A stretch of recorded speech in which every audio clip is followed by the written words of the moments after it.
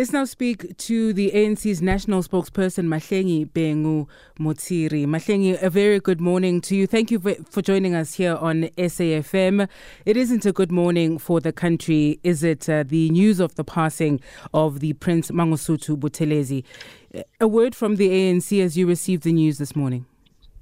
Not a good morning to wake up to this. We're really saddened, and I want to really say that the ANC is condoles with firstly the family of Dr. Buthelezi, Inkosi yakwaPhinda Ngene, umntwana kwaPhinda Ngene, and leader of the Inkatha Freedom Party. We condole with our colleagues in the IFP. And the nation as a whole, as well as Africans elsewhere. It's a very sad time to imagine Prince Mangosuthu Buthelezi in the past tense. It's very hard to. It's a generation of Nelson Mandela. It's a generation of Oliver Tambo, our own forebears as the ANC. They were mates, they were friends, they grew up together, founded the ANC Youth League together. And he went on in a direction that he went on in, but kept a very strong relationship with leaders of the ANC up until our current president, Cyril Ramaphosa. Mm-hmm.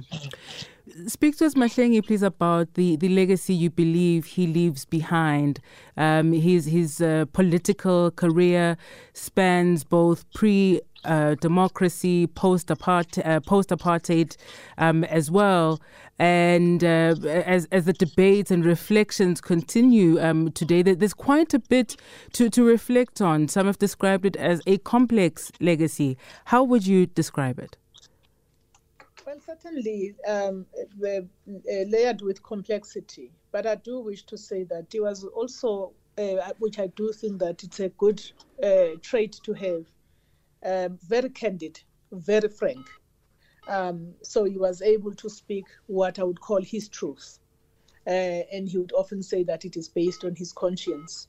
I also want to say that he also leaves behind a legacy of strong emphasis on education. He himself, having come from humble beginnings and all the way to the types of academic achievements that he had, tells you about the emphasis which he often spoke about, placing a lot of emphasis on literacy, emphasis on education.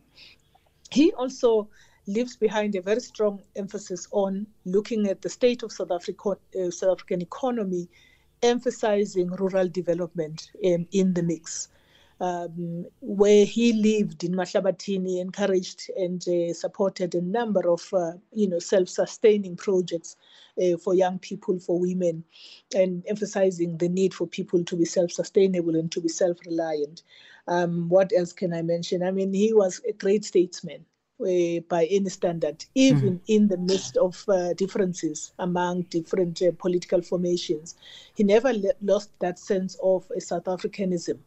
And certainly post-democracy, post-1994 rather, he really showed up strongly for our nation. Yeah. His conduct in Parliament, great deportment, great decorum in Parliament, and even admonishing those of our public servants who go to Parliament to pursue narrow party political interests.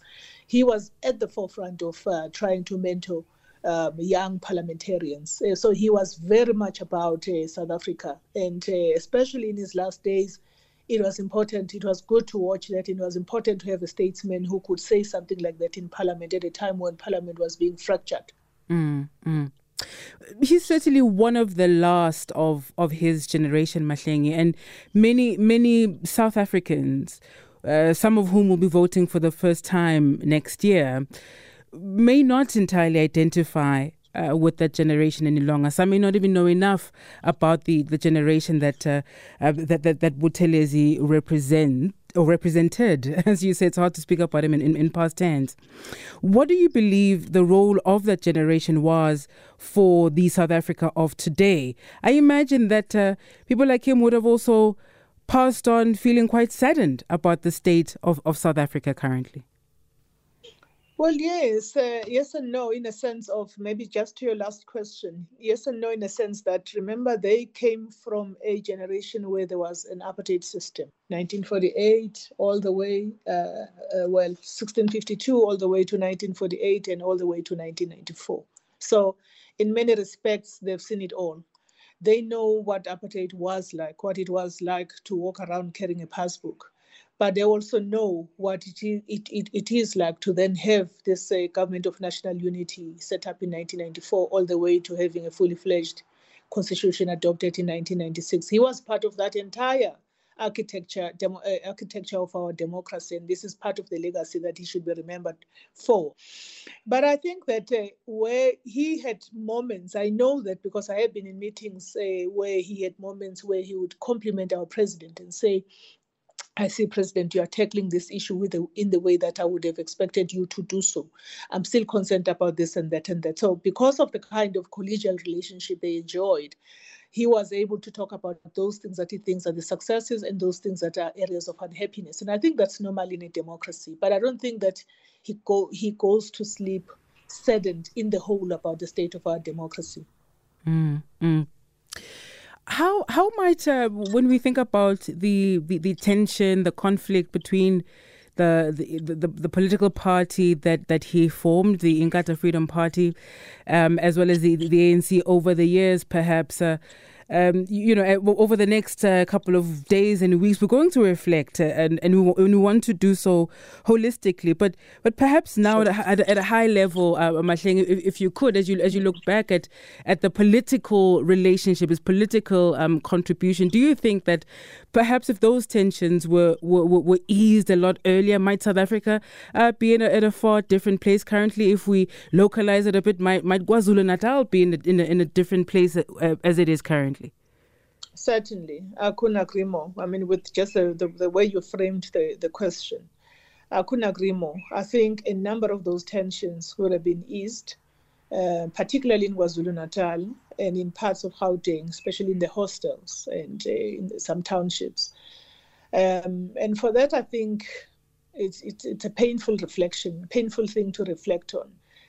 Then, of course, the conflict in the 80s, late 70s, 80s in KwaZulu-Natal, including at universities such as Ongoye.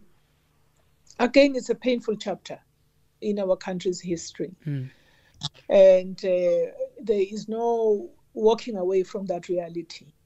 And the fact that come 2022, 2023, the ANC starts having its own internal conversation about Prince Mangosuthu Buthelezi is aging and has been spared, his life, thank God, because all of those that he grew up with are gone.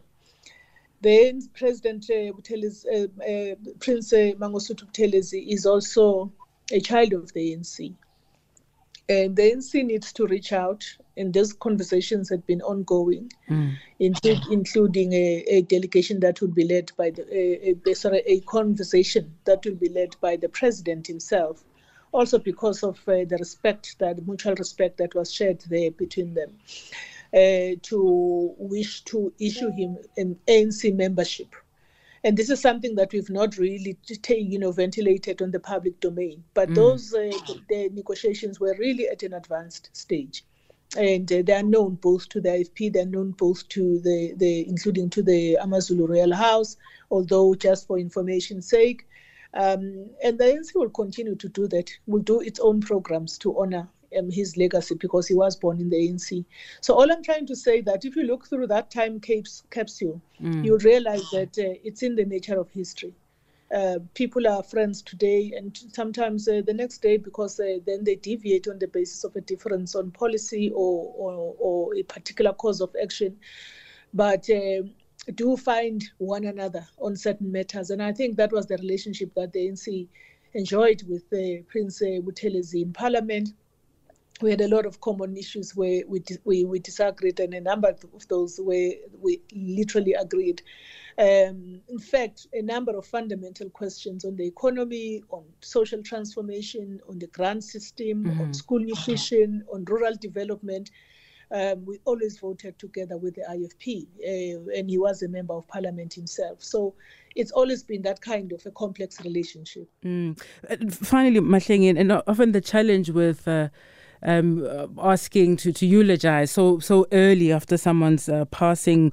On one hand, you must manage cultural sensitivities, but we live in a very politically charged country. What do you say to members who are members of your political party who perhaps may not entirely agree with the manner in which perhaps the party has approached honouring him? You speak of the issue of membership and so on, because the wounds of the past are still so raw for many people. What do you say to those people? I certainly appreciate the question, because somebody that went through or lived through, what is called the Shell House tragedy, somebody that lived through deaths in KZN will not immediately, warm up to the conversations by the national leadership of the ANC. That is well understood. I have even myself have a personal anecdotes, having been born in KZN. But we are now here, and our work is really about uniting the nation. And I think if we could unite with the architects of apartheid, what stops us from uniting with everyone? That is what I would say to our members. And I would also urge our members to not to defile the departed. It's not even culturally sensitive for us to do so. Mahlengi, we'll leave it there this morning. I appreciate your time with us on SAFM. Thank you so much. Thank you so much. That's the ANC's national spokesperson, Mahlengi Buthelezi.